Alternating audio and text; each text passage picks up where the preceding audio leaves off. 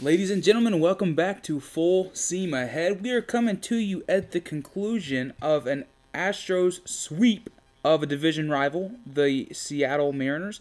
Came close to shutting them out the whole series, didn't quite get there, but we will be happy with 3 straight wins, looking to make it 4 tomorrow night when the Tigers come to town.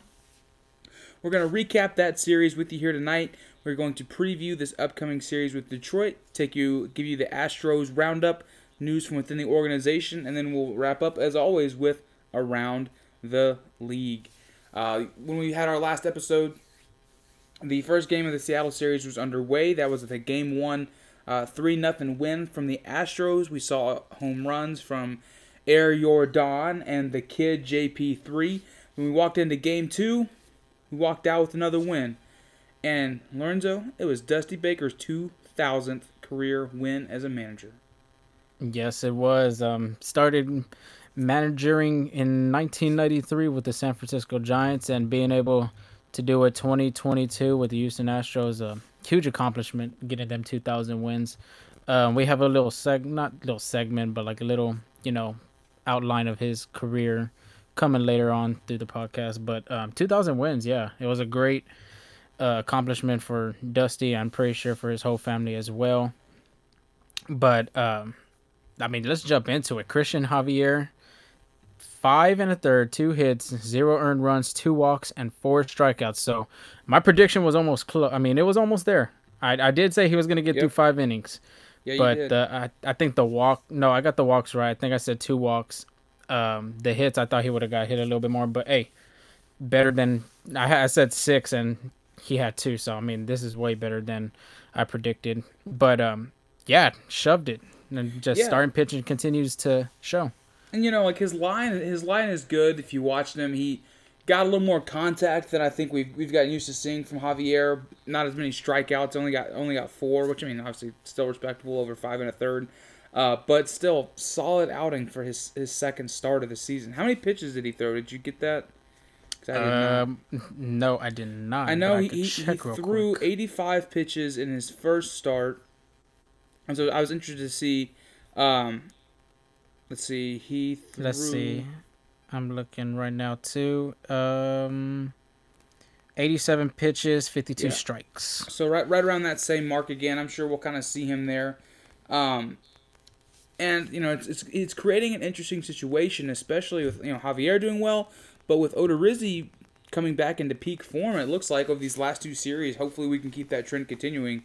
It's going to create an interesting situation when we move back to a 5-man rotation after we get through this real rough stretch here in May, or when McCullers comes back, if we stick with the 6, if we go down to the 5.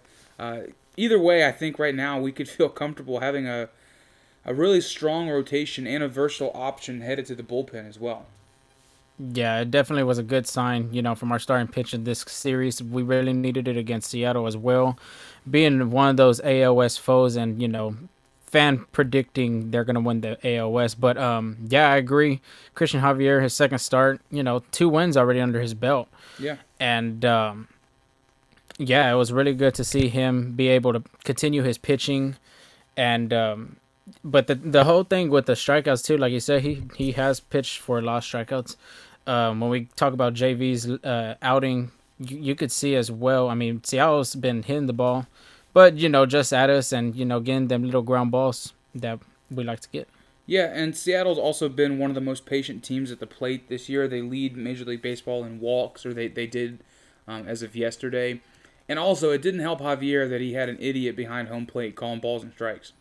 Oh, dude, do not get me started with these guys. We just talked about it last podcast with the shit show that we had, and it just, it just continues. We got our own little thing about them coming around the league later in our podcast. But, yeah, CB Buckner was just bad for both teams, and you could tell J.P. Crawford even, showed his frustration after a called strike, on a strike 3 call.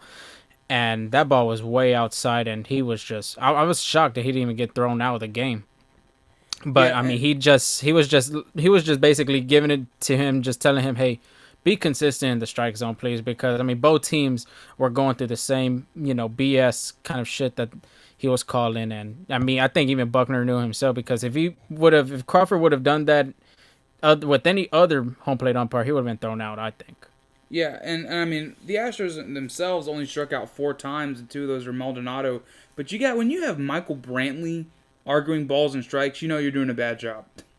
And he never struck out, but I mean there were multiple times when he got behind in the count on pitches where that should have been balls. And when you got a veteran like that who is known for his plate discipline and his presence, if he's arguing with you, you're probably wrong.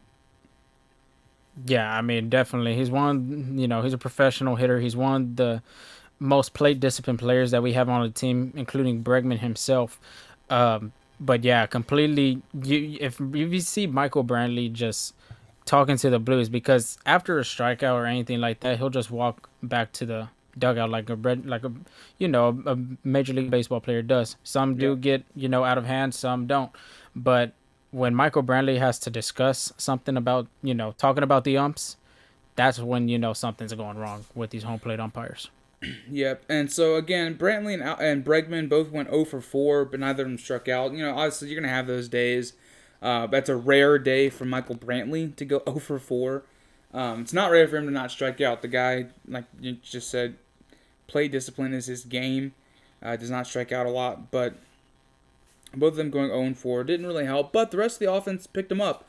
We saw Altuve get his first home run coming back from injury, putting one in the Crawford boxes. Jordan stayed hot with a deep home run to center field. And I think, was that his 4th over the last 5 games? Yep, 4 of his last 5, just hitting them dongs, man. He's leading the team with 8 home runs. He's on track for 60 plus, I want to say. Yeah. And no one's talking about him. No one's really talking about the guy. He's hitting bombs in Houston, but oh well. Yeah, I saw a stat that I think he's the next if he could he's getting close to getting 100 home runs. I can't think of how many home runs he has at the top of my head right now, total in his career, but he's close to being one of the fastest, knowing Ryan Howard from the Philadelphia Phillies is right now had the most 100 home runs, being the quickest guy to get in like 300 something games, I want to say. Yeah, but Alvarez is tracking that way. has 69 home runs. Nice. Yep, over 252 career games. Yeah, so I think if he could play healthy and if he has a great season this year, I think he could catch it. I would say this year. To be under 300 games. To be under 3, and how many? Well, how if you can? He's got 48 games left to 300, and he would need to hit 31 home runs in that stretch. That's pretty crazy. That's a lot of home runs. Yeah, unless Manfred gives the okay with these juice balls. Then hey, we could be seeing them things. I'm telling you, they are. So I mean, we could see a trend going into that direction when it comes to summertime. Yeah, and I think in both of these first 2, really this whole series, the evidence of the dead balls there were so many balls, and even really both sides that were just pissed on and died. Several shots that died, just completely died over the outfield and got caught at the warning track. Jordan had a couple. Tucker had one. Diaz had one. That was last series. But the juice balls are coming, and it's going to be the summer of the dingers for sure. But still, Astros get out of there 4-0, shutting out the Seattle Mariners in back-to-back games. Felt really good to win that series after the series lost to Toronto, for sure. So, yeah, look, I found it real quick. 325 games, Ryan Howard was the fastest player to hit 100 home runs. So, I mean, I think he could break that record. I honestly think he could break that record. But we'll just have to see. Yeah, it's definitely possible. We just got to see it again. That juice ball summer could help. Game 3 today wrapped up the series with a afternoon game. JV day. The guy is amazing. He nuts. Just does. Yeah, he just 39 years old, coming off Tommy John surgery. And he goes 6 2/3, 2 earned runs, 0 walks, and 3 strikeouts. Threw 100 pitches for the first time since coming back from Tommy John. And up until he gave up that 2-run shot to Suarez in the 7th, he looked like he was an ace. He looked like a Cy Young candidate again. He's the guy, man. Yeah, I mean, shoot. That's what I was telling you with the three strikeouts. I was like, okay, he usually throws about, you get at least seven, Right. being the minimum of strikeouts he's thrown. But three strikeouts against these Mariners, like I said, Mariners were hitting, the ball just soft contact or even hard contact to the position players. But I mean, JV is just continuing to show that he is still that dude. He is still that ace. And yeah, it's just one of them things that we love to see, especially getting back JV from that 2020 injury from that Seattle, and that was against Seattle too. When he Yep. had the first game of that season, it was against Seattle. So, yeah, great to see him come back, dude. Yep, for sure. And we saw the bats can come to life today, scoring 7 runs in a variety of ways. We saw Brantley come through with a big RBI double. Yuli come through with a big RBI double. Um, Alvarez had an RBI. I mean, we had the guys swinging the bats today really, really well, and that's really encouraging as we step forward here. Yeah, yeah. I mean, you forgot even Alex Bregman, 3 for 3 with Yeah, three yeah. Oh, jeez, yeah. RBIs. Yeah. Jason Castro got a hit. Oh, I know. Shit, that average is going up from 45 to 50 something probably. It's But he's at 077 right now. oh, even better. See, he's in the 70s now, so we'll get over that 100 soon. But Yuli Gurriel being the king of the two baggers, man. I mean, it's like almost every game he's hitting the ball and it's an automatic double. Michael Brantley going 2 for 4 with that double. Yeah, that ball should have been a home, but I mean, it was just too hard to tell if it was. It literally hit over that yellow line. When they replayed, I know you were at the game. I was watching it, and when they did the replay, it very clearly hit off of the yellow line and bounced back in play, which is obviously still a live ball. Yeah. But when he first hit it, I thought it hit the rail on the rail, inside of exactly. the coffee boxes, and I was like, oh my god, that's a home run. But when they replayed it and they zoomed in, you could definitely tell that it hit the yellow, bounced right back off into left field. But still, it was a good hit. Good to see Brantley swinging the bat like that. Set the stage for Jordan to come through with a single and score Altuve. And Altuve even being on base in the first place right there. Yep. Man. I mean, that was hard, especially taking one off, the soft area for us guys out there. Yeah. Oh yeah. Yeah, I think every guy is just was like, oh God bless you, Jose Altuve. I mean, he fouled that straight off the bat and straight to his junk, and he was hurting. But to get back up, stand in the batter's box, get a single, and then come around and score, give it up for the man. And I'm not super worried. The Astros didn't provide any comment after the game. There was no further update. He did come out of the game after that half inning with a right groin injury, is what they said. But shit, I'd want the rest of the day off. I'd have been laid up in bed with a bag of frozen peas for the rest of the evening. Yeah, I mean, we all know how that feels, especially in a baseball standpoint. But yeah, I won't be surprised if Dusty gives him a day off tomorrow. We'll see, what he decides to do about Altuve doing with that. But great, overall, great series win against the Seattle Mariners. Only holding to 2 runs, like you said, with JV always giving up a long ball every game. I don't know why, but I mean that's always JV. It's always JV doing that. But to give up 2 runs against the Seattle team, that's probably they're predicted. I'm pretty sure to at least get a wild card spot. Yeah. I mean, it was great to see that bounce back series from Seattle when we only had taken 1 game, and that 1 game was with JV on the mound against the Mariners. So 3-game sweep, love to see it, and hopefully it takes on into that Tiger series with AJ Hinch homecoming. Yeah, and honestly, Seattle's going through a bit of a rough stretch. This road trip, they had to go all the way out to Miami before coming to Houston. They are 3-7 over their last, or 3-7 over their last 10. So they're kind of limping a little bit right now, but still, you got to take care of those division rivals when they're down. And the Astros have struggled with that the last couple years of taking advantage of those moments, and they've given up those moments to division rivals when they shouldn't. But they took advantage of it today and made it happen. And this whole series, definitely feeling good as we move forward.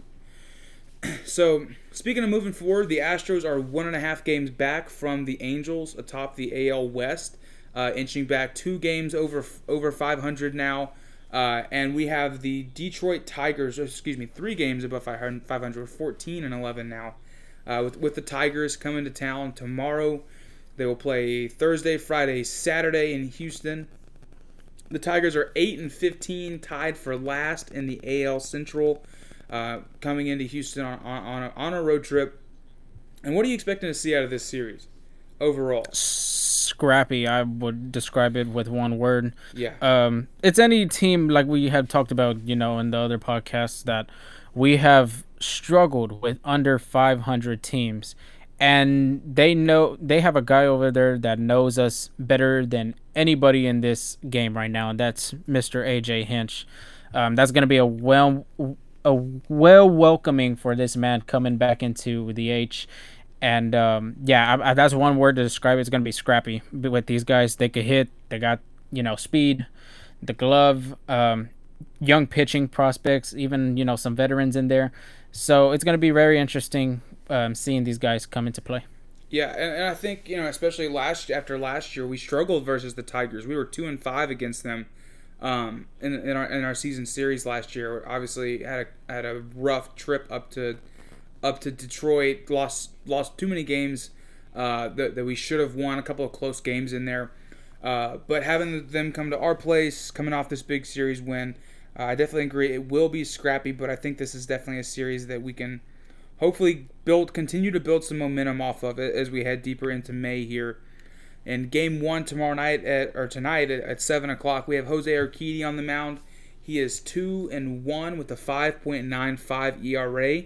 I believe that's good for worst starter ERA on the Astros right now.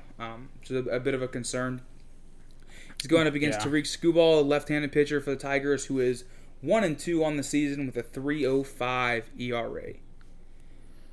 So it's gonna be a good Game 1. Screwball he did good last year, I think, too, at some point of the series, but Jose Urquidy is gonna be one of those guys to prove himself, to be able to get that ERA down, and hopefully, you've seen a 2-1 record that shows the offense is behind him, but regardless, he just has to have a better outing coming tonight. For sure. In Skubal last year, he had 29. This is his third season. He was a 2020 call-up. He had 29 starts last year, put up a 4.34 ERA. He's got a 94-mile-an-hour fastball that he relies on most heavily. And he's got a bit of an assortment of breaking balls. He likes to play against the lefties. But last year, he kicked our ass. Last year, we went to Detroit in June. He went seven innings pitched, 1 hit, 1 earned run, and I believe that was a Miles Straw home run, was our only run of that game. Wow. 3 walks and 9 strikeouts. So he kind of had his way with the Astros last year, and hopefully we can answer a little bit better today. We have one of his former teammates, Nico Goodrum, on the team now, for what that's worth. That'll be an interesting Game 1 matchup. Not entirely sure what to expect, but like you said, it all comes back to how quality of a start we can get out of Urquidy for sure. Yeah, definitely. It's kind of one of the improve-it games for him as well. Just like coming back from the Odos, he was going 0-2, and now he's 2-2, I want to say. Yep. Getting good, 2 great starts. I could say the same for Jose Urquidy. I think he's going to come try to give 5 innings or even 6 innings. The command on his changeup just needs to be a little bit better. Cutter, fastball, all those accessories and tools that he got, so it just needs to come and just get a good start from him. Yeah, and I think Urquidy, too, there's a little bit of a pressure there to perform because, we mentioned earlier going back down to a 5-man rotation, or in a month when Lance McCullers hopefully is back with the team. If you're just going off the most recent starts right now, Urquidy's the guy that you send to the bullpen. Yeah, just going off of what we've seen in the last week and a half. So getting a good start, going deep, not giving up a lot of hits, not giving up a lot of runs, is going to be big for his future. Yeah, vamos el rey. You got to do something. You got to do something, and we're all behind you. We've seen the offense been behind you too as well. So it's going to be a great. I honestly think he'll have a great start tonight, and continue that streak going through the next game. Yeah. So on Friday night, the Astros Friday night fireworks. Luis Garcia is on the mound. He's 1-1 with a 4.15 ERA. I feel like his ERA is deceptive. He had a couple of his games he got kind of tatted up late, and it was in his last start, I believe. He just left some guys on, and Abreu or Maton, one of those guys, gave up the hit that ran him in. Obviously, the run's still charged to him, but overall, we've seen pretty solid, consistent outings from Garcia. So hopefully he can work that ERA down a little bit. And he's going up against Bo Brisky. This guy's a rookie. He's 0-1 with a 3.60 ERA. And hopefully this is a guy that we can jump all over early. He's a rookie making a road start. Hopefully this is someone that we can get after early to give Garcia some run support. Yeah, I mean we got after Matt Brash with Seattle, and he's a rookie too. So let's continue just raking off these rookies. And Garcia, yeah, I agree with you with the Garcia's ERA, and I didn't really think it was a 4.15. That's kind of shocking to me. He's done good in the beginning, but like you said, when it comes to them late innings of work, it gets a little out of hand. But Luis Garcia, I could see it happening. Last year in April, the Tigers got after Zach Greinke, and Garcia came in throwing a 4 1/3, only giving up 2 hits, 0 runs. So, I mean, he's pitched against these guys already from last year, and it's just hopefully he could transition it from last year's pitching against the Tigers to this coming start.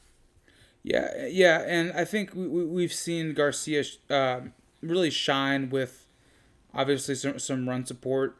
And getting that for him and getting him out so that he's not pitching in higher leverage situations in those later innings is going to be really, really beneficial for him. Yep, and it starts with the offense too. With that being said, so and hopefully we the offense is showing signs of life, and we've said this before, but the Astros go as Altuve goes. Having him back in the lineup, Altuve comes back in the lineup, we go 3-0 versus the Mariners. I think the Astros are now 6-0 with the lineup, including Altuve, Brantley, Alvarez, all of our who you consider our number one starters. So let's keep that momentum going. And then in Game 3 on Saturday to wrap up the series, we have Framber Valdez versus Eduardo Rodriguez for the Tigers. And Framber's coming off of a great game against Toronto. He took a no-hitter into the 6th. Looked really strong. His command was there. He gave up that 2-run shot to Bo Bichette that would eventually be the difference maker and got him a loss. So his record's sitting at 1-2 with a 3.43 ERA. But honestly, Framber's looked good over his last couple starts. But, Framber's that guy where you really don't know what you're going to get out of him. And that's frustrating at times, but, it's the roll of the dice, I guess. Yeah, I totally agree. I mean, today, watching them warm up, he was in with the playing catch and, talking with the guys, everybody smiling, having fun. So, hopefully, on Saturday, not Saturday, is it Saturday? When he plays against Erod, yeah. So, hopefully he could come and get that, shut him down, and just continue to have that success that he had last outing with the Toronto Blue Jays. If you could take a no-hitter against a playoff caliber team like that, I don't see why now we can't transition that against the Tigers that are second, tied for last place, in the American League. Yep, and then on Sunday we have Game 4 of the series. It's a Sunday afternoon game, 1:10 p.m. first pitch. Odorizzi's on the mound. We don't know. The Tigers have not named their probable starter for Sunday. Not entirely sure who they're going to trot out there. I know Casey Mize got sent to the EL today, to the IL today, so that's part of why Detroit's probably trying to decide who they're going to pull out of the bullpen to go into that starting position. But we'd love to see Odo continue his little renaissance he's had. Yeah, so I mean he's been doing good. His last 2 starts, not giving up any runs and allowing just a little small amount of hits. But Odo's been being able to go through that third part of the lineup, having that confidence and and Dusty having that confidence in him too shows and helps that player's ability to continue rolling through that lineup and dicing these guys up. So, let's continue to get another quality start from Odo. And hopefully he gets another win. Yep, and so Sunday, hopefully we can take care of business and look back on a series win. On And Mother's then, Day, too. yeah, on Mother's Day, and then on It'd be Monday the great. Astros finally get a day off on May 9th. Yeah, it's a well needed. Shoot, 7, 8, 9, about almost 20 games of baseball, just straight up baseball, and Yeah, being able to have that day off just to relax. But that day off is probably going to be a traveling day for them too, because they head to Minnesota.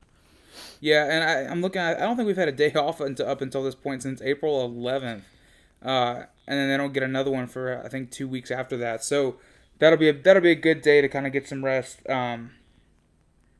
Yeah, April 21 was their last day off, but Oh, yeah, yeah, I that's mean, it now, the 21st. it almost feels like April 11th though. You It can't does. lie about that. It They've been does. playing a lot of baseball, but yeah, just being able to have that day off just to recuperate and get that body recover and have another great series against the hot Minnesota Twins. Yes, absolutely. So with that being said, let's go ahead and get into our Astros roundup. Something we've talked about in the past couple weeks or past couple episodes is the bullpen and kind of some inconsistency that we've seen there, and hoping to get them back into form. And hopefully we got some help on the way with Ryan Presley. He's on a rehab assignment with Sugarland. We mentioned this on the last episode that Dusty had said it was probably going to be 1 or 2 games just to kind of see how it's going. He played on Tuesday night for the Sugarland Space Cowboys, and he only needed 6 pitches to retire the side in that rehab outing, which obviously is a good sign for Presley. No official decision has been made. They haven't reactivated him yet, but it looks like we're trending toward getting him back sooner rather than later. And I would hope that at the very least we can have him back for the road trip to Minnesota and beyond. Yeah, I mean, hopefully he could come back. Only, that's interesting. Only doing 6 pitches to retire the side, but of course that's AAA. That's a whole different league from the MLB. Especially for a closer. Yeah, especially for a closer to not even go at the 9th inning sometimes too, because I want to say his first game, he wasn't even in the 9th inning for a closing situation. But yeah, getting Ryan Presley to come back, get into that closing role, giving Hector Neris his setup gig and Ryan Stanek in that 7th inning, or Rafael Montero. Yeah, that bullpen's going to be really better when Ryan Presley comes back, and I think it's like Altuve with the offense. I think Presley with the bullpen as well. I think it's going to be a big game change. Yeah, and like before he went on the IL, we were kind of talking. His velocity seemed a little off. His command wasn't quite as sharp as it usually is. But I mean, then we figured out that he had this nagging injury. So hopefully, he's taken the time to get that under control, and he can be even better once he comes back. Yeah, definitely. It'd be nice to see him coming on his first game into the MLB and being able to shut it down. Absolutely. So, also, like we mentioned this earlier, Dusty Baker gets his 2000th win, and what a great moment for Dusty. You could tell that he was trying. He's very humble. He's a very humble man, but you could tell how happy he was to reach that milestone. The 12th manager ever to hit 2,000 wins, the first black manager to do so. We give Dusty a lot of flack as Astros fans, but we talked about this the other day that, really at the end of the day, we're really lucky to have had him here in Houston, and he's been a good, solid manager for us through some pretty tough times for the Astros, and took us to the World Series, took us a game away from the World Series, and could take us again this year. It's a good moment for the franchise. Yeah, like you said, good moment for the franchise. 11 out of 12 managers from the 2000 win club. Well, right now Bruce Bochy hasn't been eligible for the Hall of Fame yet, so when he gets that call, he'll probably get into Cooperstown. But yeah, Dusty getting 2,000 wins as a manager, and I think he's like the 4th coach/player ever to do this accomplishment. So Joe Torre was being the last. It's a huge accomplishment for Dusty, and it looked like, when you get an accomplishment like that, you do not want to tear up. You don't want to, lots of mixed emotions. You go through your head, go through your body, and being able to see the guys pop up a bottle of champagne for him, and after that, the media talks to him. He has the bottle of wine just signed by all the players, congratulating him on his 2000 win. Today at the baseball game, Mayor Sylvester Turner had given him May 4th as proclaiming as Dusty Baker Day in the city of Oh, Houston, and that's then nice. and then a beautiful video montage from Dusty's whole career of managing and even playing.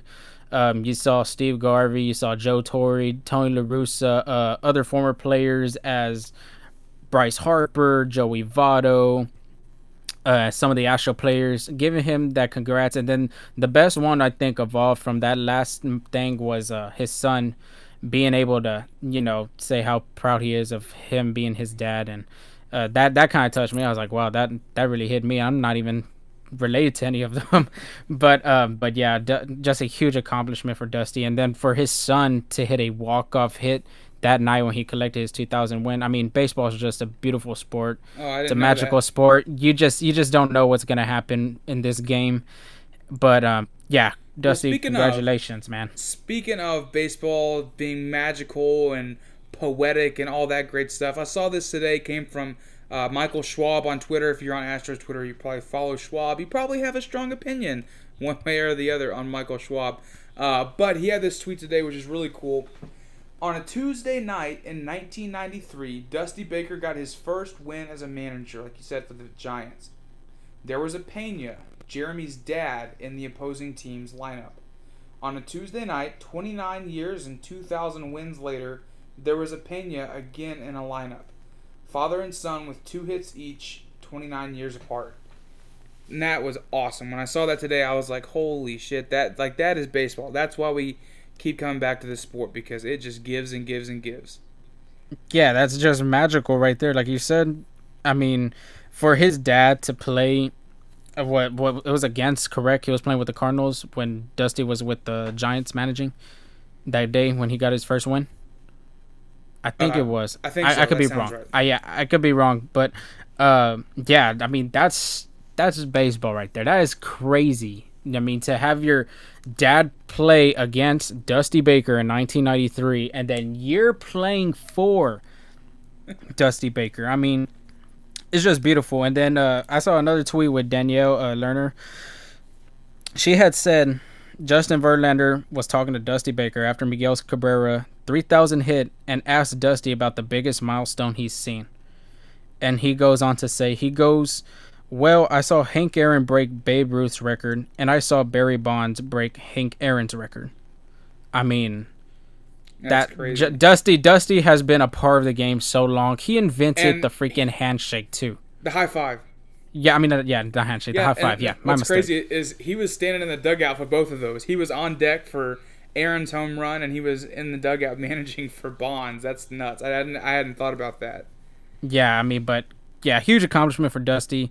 Being able to take this team when it was low during that 2019, and even fans had speculated about, I don't know about getting Dusty. I was very I know anti-Dusty. I was anti-Dusty too. I wanted Jeff Bannister or Buck Showalter at the time, but he just reversed our picks, and look at that. He took us to 2 ALCSs. One was going into a World Series. Like you said, one went away from going to the World Series in 2020.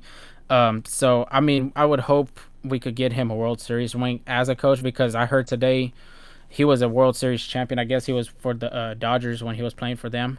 But, yeah, I mean, great accomplishment, huge accomplishment. Once again, Dusty, congrats from us here at the pod. Yeah, we'll send Dusty a full seam ahead sticker for his laptop. Oh, definitely. He's going to need one after he retires, and, maybe he'll put in his wine scenery. Yeah. I love every time the Astros play a day game at home, even with the roof closed, that Dusty always has his sunglasses on. I don't know why that makes me laugh, but no one else is wearing MLB, sunglasses. I know. Except Dusty. And like you said, in an indoor stadium too, when the roof's closed and everything, Yeah. Where is the sun coming from? And I mean, I guess get it's that the there's lights. A little bit of a glare, I guess, but no, still, it's not that bright inside Minute Maid during a day game. But it's funny. It's like him with his latex gloves last year during COVID.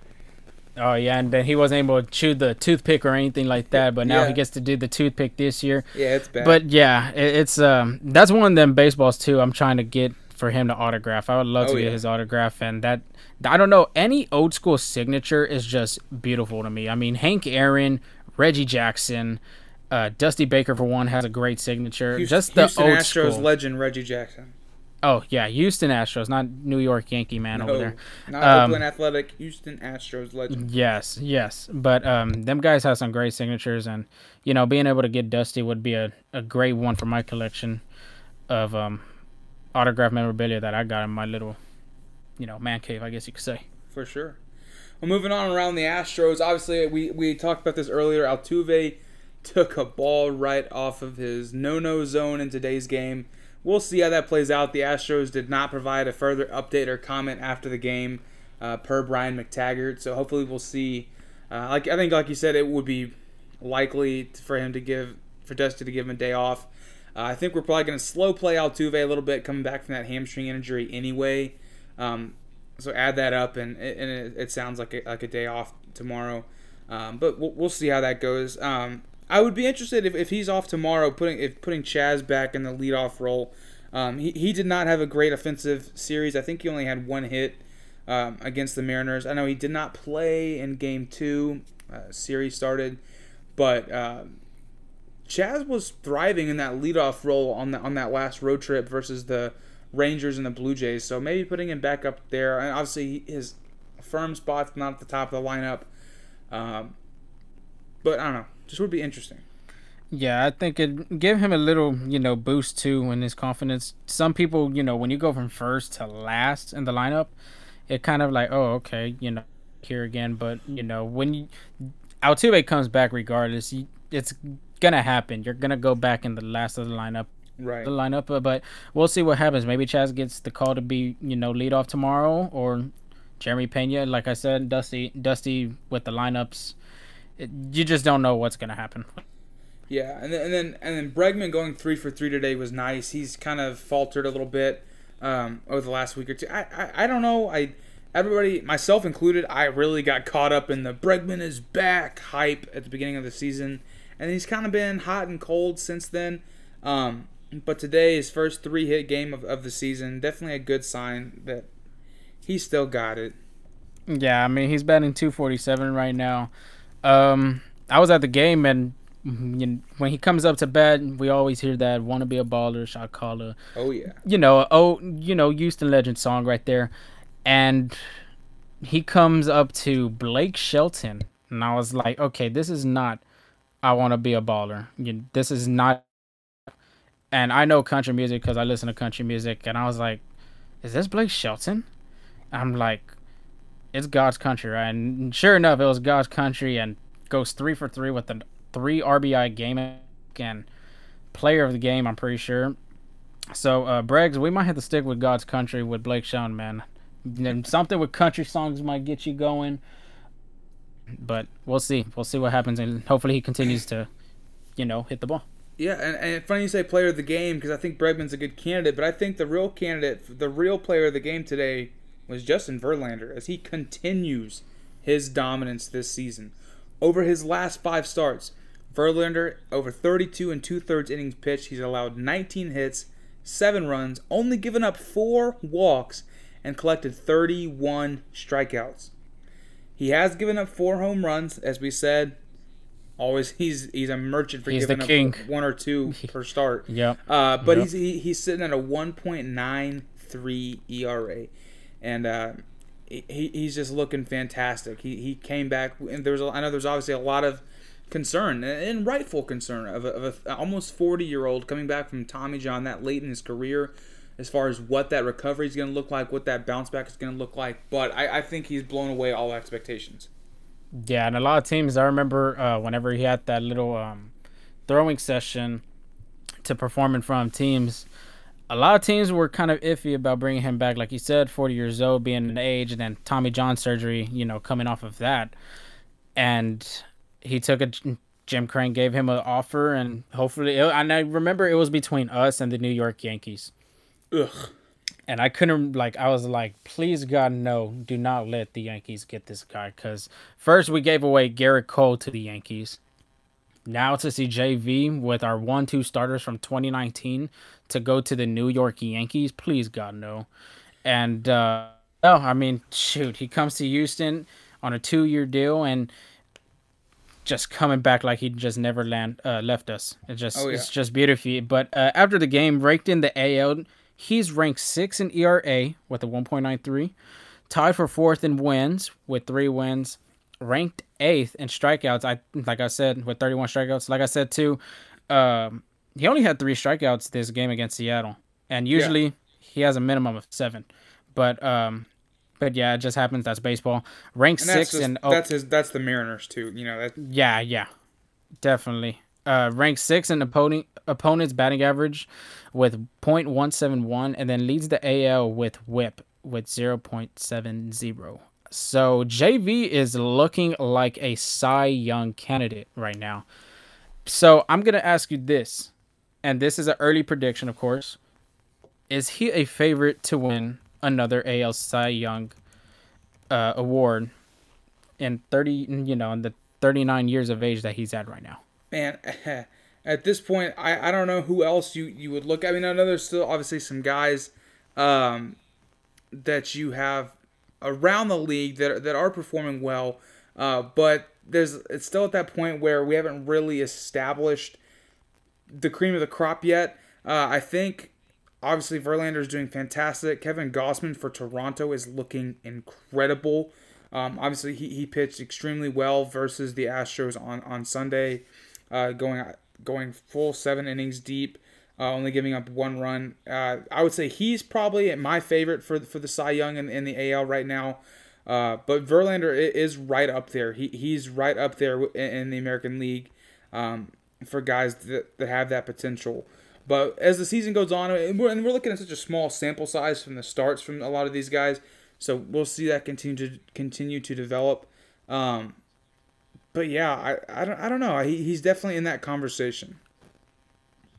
Yeah, I mean they predicted Garrett Cole being one of the favorites, and that's almost every freaking year. It's either a freaking Yankee or a Dodger player being a favorite of something, and then of course the outcomes later on through the year doesn't happen.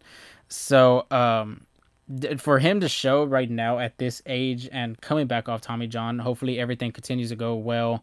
Rehabbing and progressing. This is the first or second game he's gone over 100 pitches. So Yeah, it's he the finished first with one. one. Yeah, so he finished with 101 today, and I mean he's still looking good as a 39-year-old guy. I mean we cannot emphasize that much of his age because you see a lot of pitchers regress through that Yep, time. It's like the mid or high 30s when it comes to people regressing from their age. But JV, I personally, this is my prediction. I think he could be a good, and he could add another AL Cy Young into his historic career, if I would say. for sure. And another one of those guys that's doing really well right now is Logan Gilbert, who we faced. I think last time we were in Seattle on the road trip at the beginning of the season, but he's 4-0. Yeah, with a 6.64 ERA, dude. I mean, Yeah, that is so crazy. yeah. He's only allowed 2 home runs. I mean he's up there. He's one of those guys as well. Again, I know Gosman's numbers aren't jumping off the page, but he's looked so dominant that I could definitely see him taking that step. And again, it's a long season. Gilbert's a sophomore, Yeah. versus Gosman and Justin Verlander, who are more seasoned veterans. But we'll see how that progresses. But overall, it's part of a greater trend of starting pitching for the Astros, going through a pretty dominant stretch here. We talked about Urquidy's struggles. There's been plenty talked about Jake Odorizzi's rough start to the season. Both the addition of Christian Javier, the Astros rotation, since we've moved to the 6-man rotation, is looking damn good. Man, it's looking scary, actually, honestly. For this series, I mean, I'm going to read some stats from the starting pitching combined with Odo, Javier, and JV. So they went 18 and 2/3 of innings pitched, 11 hits, 3 walks, 2 earned runs from the 2 earned runs that was given from JV, 10 strikeouts. So it was, I mean, starting pitching has been dominating, dude. And that's one thing that we need to continue doing until we could get a healthy Lance McCullers and being able to give Lance McCullers, too, that ability to come back slowly and not rushing to come back because we're Yes. going to need him in that late after the All-Star game. We're going to need him going down the stretch into the postseason and into the fall classic. So, but it's a great sign for starting pitching. Even bullpen from this series, I'm gonna name, like I said, combined: Stanek, Mashinsky, Blake Taylor, Phil Maton, Brian Abrade to Hector Neris and Rafael Montero. Bullpen was outstanding this series. 9 2/3 innings pitched, 3 hits, 2 walks, 8 strikeouts, 0 earned runs. Yep. So that's a great sign from the bullpen with, like I said, Presley being out. And then when Presley comes back, I mean, we're going to continue to add more tools into our toolbox. And seeing a good trend with the pitching staff that's going right now. And I remember saying in the beginning, I'm coming out with this saying Brett Strawn was the biggest loss in free agency. It's just coming to proving me wrong right now. And yeah, Astros pitching is ranked right now, I think, 6th in MLB, just behind the New York Mets for the top 5 with a 3.23 ERA from our starting pitching. So it's looking good for these guys to continue into that upwards trend of pitching and dominating. So if we could just get that offense continue consistently and everything like that, we're going to be a dangerous team coming in. Absolutely, and sticking with the 6-man rotation, I think really if we can keep that going and get Lance McCullers back, and stick with that 6-man rotation, giving our starters that extra day of rest, go a little deeper, take the pressure off our bullpen, that could be a really nasty combination as we move into the summer months. Yeah, definitely. But like we're talking about, pitching, continuing to dominate, and hopefully it continues to do that trend after this series against Detroit and continuing on through the month of May. Absolutely. So that is it for our Astros Roundup. If you have anything that you would like to see added to the Astros Roundup, shoot us a tweet at Full Seam Ahead. We will gladly feature you on our next pod talking about the news and updates from around the league. If there's anything around the Astros, if there's anything you see throughout the week, tag us in it. We'd love to talk about it on the episode. You know where to find us again on Twitter at Full Seam Ahead. So let's go ahead and move into our Around the League segment, and we're going to start off with a sad story. A sad story of a little team by the Bay with a storied history, several World Series rings. They do have an ugly-ass stadium, but some of the best uniforms in Major League Baseball, in my opinion. And Definitely, this team I agree with has no fan support, and it is the saddest thing I have ever seen. The Oakland Athletics... The Oakland Athletics are turning in like 50 guys showing up to watch their games every game, and it's heartbreaking, honestly. Like it makes me feel bad for the players. I don't even like the A's. I hate the A's. But I honestly feel bad for these guys that they're going out there to compete and perform at a high level, and no one cares. No one is there to watch them play. Well, if you remember with us, I mean, back in the 2010s, 2011, 2012s, I mean, we were garbage. There was hardly people coming. I remember I used to buy a ticket for like $6 from the upstairs and just going downstairs in the first inning pitch. Yeah, you could just buy tickets at walk up and walk right in and down to behind the dugouts. Basically. But I mean, I read a tweet from today on Twitter from Ace Fans Radio, and apparently this is why. It could be a protest too, coming, with what the A's want to do, either try to relocate into a new city, or they're still fighting for a new stadium, which they really need a new stadium because playing at that Oakland Coliseum, it's just god awful. I mean, the Oakland Raiders already left.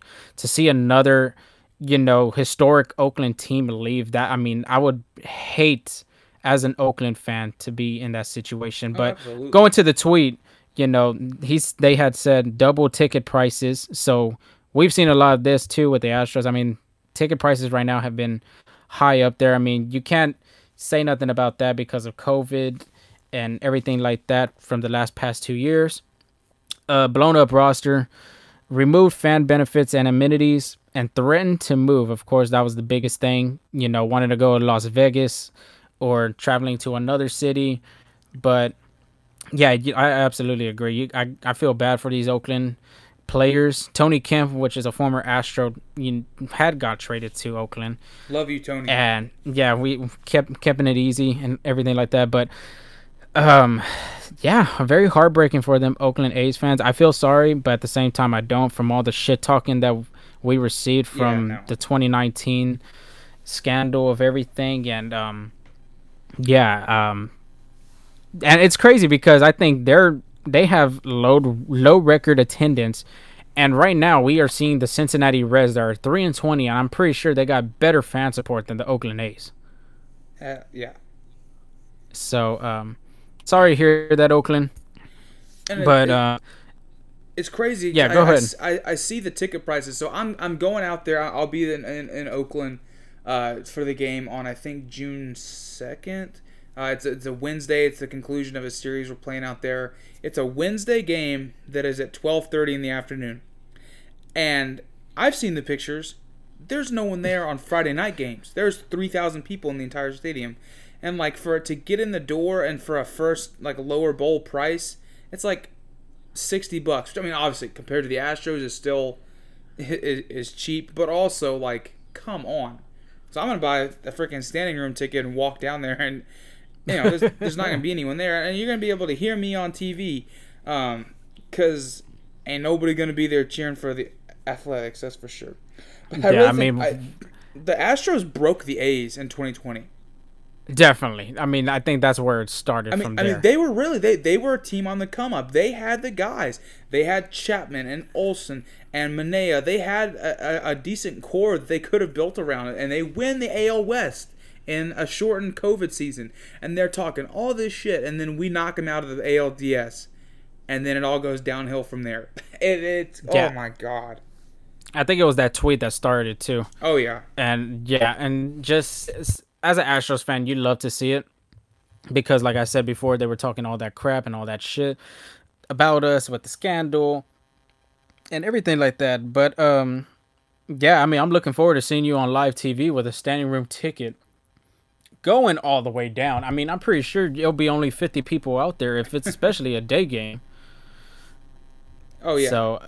So it should be interesting. But moving on to the shittiest team in baseball and the shittiest fan base in baseball, the New York Yankees. I mean, God, they're still hot. I know. Lose. Yeah, please, gosh, we're tired of seeing that winning streak. Oh, the winning streak came to an end today. I forgot. Yeah. They take two from Toronto, giving Toronto their first series loss, and I think the Mets are the only team now that hasn't lost a series. But the biggest story out of that series was seeing a Blue Jays fan catching a Aaron Judge home run ball in left field, and then gives it to a young New York Yankees fan, a little kid. And I mean, his favorite player obviously was Judge. When he saw his shirt, it said Aaron Judge's name with his number on it, and gives that Toronto Blue Jays fan a big, huge hug. I mean, that's beautiful. Yeah, that's a beautiful moment in MLB. And then yesterday he got to be able to meet Aaron Judge personally. Him and that fan that gave him the ball. Aaron Judge, I want to say, gave him a pair of batting gloves, a signed baseball. And the Toronto Blue Jays gives that Toronto fan that gave that little kid the ball a signed autographed jersey. And do you want to take a gander at who was that player that signed it? I'm going to guess it's our man, George Springer. Dude, George fucking Springer. Springer Dinger has a warm heart, and we know that in Houston. Oh, yeah. And for all the crap that we continue to see from everybody giving us crap about the scandal, and these players are horrible and booing and cheering when they get hit by a pitch, and they don't see the little small things what our team does. Jose Altuve is the biggest advocate we see. Carlos Correa when he was with Houston, and George Springer being able to give this guy an autograph signed jersey personally coming off his back. Yeah, pretty cool. When he plays. So I mean, it's good things like that we love to see. You know, former Astro players doing good. You can even add Tony Kemp to that list too. Tony's a really great guy. I remember whenever I won the Grand Slam scholarship from the Astros, that was the first person I met was him, and he was lucky. I was lucky enough to get a picture and an autographed baseball from him. But great things from great human beings are just they were never the spotlight when it comes to baseball. Yeah, and But those are always the cool things about our game that just make it so special. definitely, and people think baseball's just boring and all that stuff, but people don't see the smiles and the good things that come out of it. Oh yeah.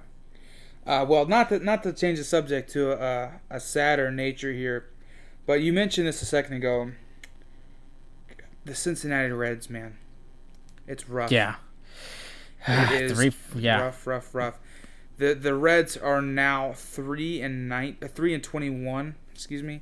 They lost today to the Brewers, or yesterday to the Brewers, 18-4. Yeah. Yeah, the Brewers tacked on 9 runs in the 7th and the 8th combined. You know what that puts the Reds on pace for? I know over 100 games lost, big time. 147 losses. Wow, that has to be a record if they do break that, would honestly. absolutely be the record by, I think, like 30 games. I mean, baseball is weird. We could see the Reds somehow rattle off a little win streak here and there, and they're probably not going to lose 140 games just because, like, the statistical probability of that is pretty low. But this could be a team that's in the running for the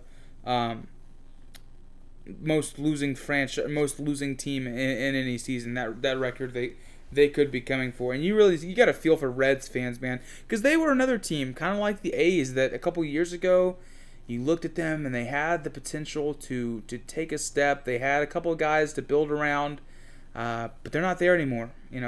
Yeah, with Castellanos and Winker gone and Naquin is hurt all the time, like it's just not going to happen. And it stinks because there's something about the Reds that I just like and I tend to root for. But 3-21, that is rough.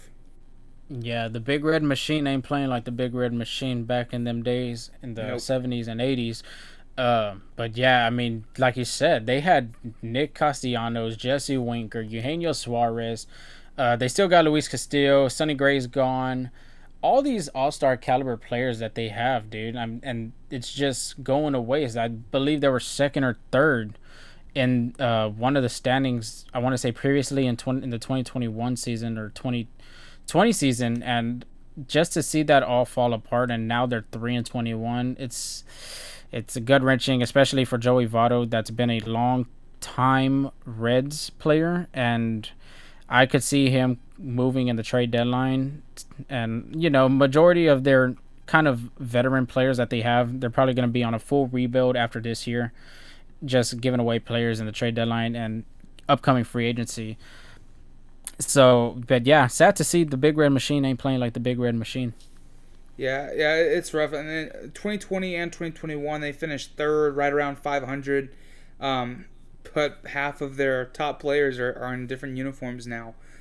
So it's tough to build your franchise and move forward from there.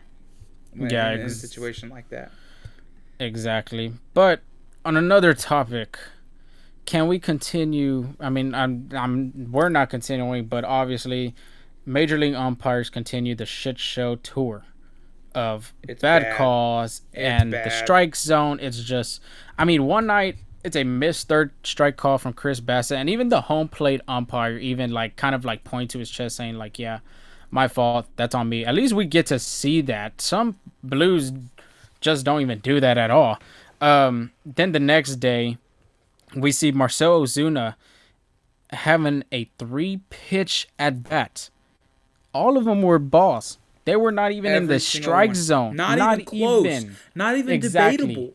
There's a margin of error, and I get that, and I understand that umpires' jobs it's not easy, and that we're often probably too critical. But that at bat from Ozuna was some of the most egregious strike calling I've ever seen in my life. Yeah, I'm surprised Troy Snitker didn't even come out of the dugout and argue with that stuff. Even Ozuna kept his patience. I would have lost it. 3 straight balls, and you're calling it a strikeout? That's not even in the freaking strike zone. And then to top off the day, we just see the umpires, of course, after a pitcher throws his pitch, they have to feel the hand. It only takes 2 seconds. Well, not in Miami in this case. Madison Bumgarner's pitching for the Arizona Diamondbacks, and like I said, it just takes 2 seconds to check the old hand, see if there's any substance, spider tack, boogers, and all that crap on it to make the get a better grip on the baseball. But now we're feeling on pitchers' hands for a minute and just watching their sparkly Weird. eyes, and yeah, just let's Weird. look into their eyes and let's see what they're looking into. But Madison Bumgarner was frustrated with the home plate blue. Just to kind of give you the story, he was just frustrated with one of the calls that the umpire had given him. The last third strike call that he thought it was a strike, it was a ball, but he thought it was a strike. So after he got the out, he comes off the mound, and the first base umpire was just waiting for him at the dugout. Of course, he's frustrated with the home plate blue, but he doesn't say anything. Final stats of the game was a 1 inning pitch, 1 hit, 1 earned run, 13 pitches, 1 freaking inning that he only pitches. And first, like I said, first base umpire just waiting for him to come and grabs his hand and see what, probably asking Madison, hey, what kind of moisturizer you put on your hand, or what kind of lotion you use? This is Jergens. Yeah, like basically asking what how are your hands so soft and mine are so hard? I got so many calluses around my fingers. But he had to tell Madison, they have to be on Madison Bumgarner's ass for some reason, because he was gonna throw him out. He was trying to provoke a response, 100%. Oh, definitely. I mean, but that MLB has to do better on that, because that's kind of bullshit. You can't just try to start something with the starting pitcher and just see what he's gonna do. Obviously, I would be pissed if somebody felt my hand just was staring into my eyes, just waiting for me to say something. Yeah, it is an ongoing problem, and it's frustrating, and it's just part of a greater trend that all baseball fans know. The greatest enemy of Major League Baseball is Major League Baseball. Consistently, whether it is messing with the balls, implementing these stupid new rules, refusing to hold umpires accountable, whatever it is Major League Baseball in their own way. It is the governing body of this sport that is making this sport having a harder and harder time catching on and growing and being fun and being what it could be. And it's so frustrating as a baseball fan. I just want to watch baseball. I want to watch baseball. I want to watch good baseball. I don't care if the game's 4 hours long. I want all of baseball in its most pure form. Get out of my way. Exactly, and like you said, with the 4 hours, I mean, that's the fans' choice. If they want to be there, they're going to be there. If they don't want to be there, you can't do nothing about that. But like you said, the shifts banning, the ghost runner on second base, this is just a fire that's, started with Rob Manfred ever since he took over the commissioner's role since Selig left. And it's just been piss poor. I think this has been one of the... I mean, you see Major League Baseball going at a downward trend, with NBA going, at first. Even the NFL, dude. The NFL Roger Goodell has really screwed up over there with the National Football League. And for him to be over MLB, I mean, that got to say something a lot. And it's with the juicing of the balls and, the less time for a player to, be in the box, limiting of mound visits. Protecting your favorite franchise while scapegoating another franchise. Exactly, not even going with everybody else, but yet you could go with the team that it's winning their first World Series too. I think that's why he gave it to us, mother effer. But with the other baseball shit that we have to deal with right now, I agree. It's very frustrating as a baseball fan to see all these things just coming, dude. It's just, even MLB TV, I mean, you can't even watch the Astros play away, or it's even with Texas too. You can't even watch the Rangers. Oh, it's ridiculous. It's like we're like not even close to. We're like a 4 hour. If you drive like a grandpa, you're 4 hours away from Dallas. Yeah. I mean, it's horrific. And why we're gonna do a blackout in Dallas? I understand Houston, because of course we got AT&T Sportsnet and all the other channels. But we even get Rangers TV here in Houston on cable. So it's like I don't. I mean, it's frustrating. MLB has a huge problem, and I know for a fact players aren't gonna give a shit. Beats headphones is gonna be a great reward for them. Yeah. Shoot. Well, anyway, that is most of what we have today. Do you have anything else you want to add on before we close it out for today? No, but just hopefully we get a series win against our good old friend AJ Hinch. I mean, this man has done a lot for the city. Brought us our first World Series, so I hope Astro fans and Astros Twitter gives them a warm welcome to come into Houston. And but hopefully, we're all professionals here. We got to come out with a serious win against these guys. Absolutely. Well, that is our show. Remember to give us a follow at Full Seam Ahead on Twitter if you don't already. Tell a friend, tag a friend, share the podcast with them.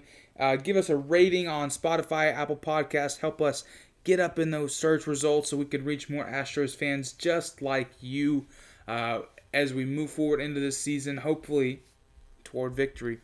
Thank you guys for tuning in. We will see y'all at the conclusion of the Detroit series on Sunday night. I'll probably release that episode Monday night going into Tuesday before we start that series versus the Twins. But just pay attention to our Twitter. We'll let you know. Thanks, guys. See you guys.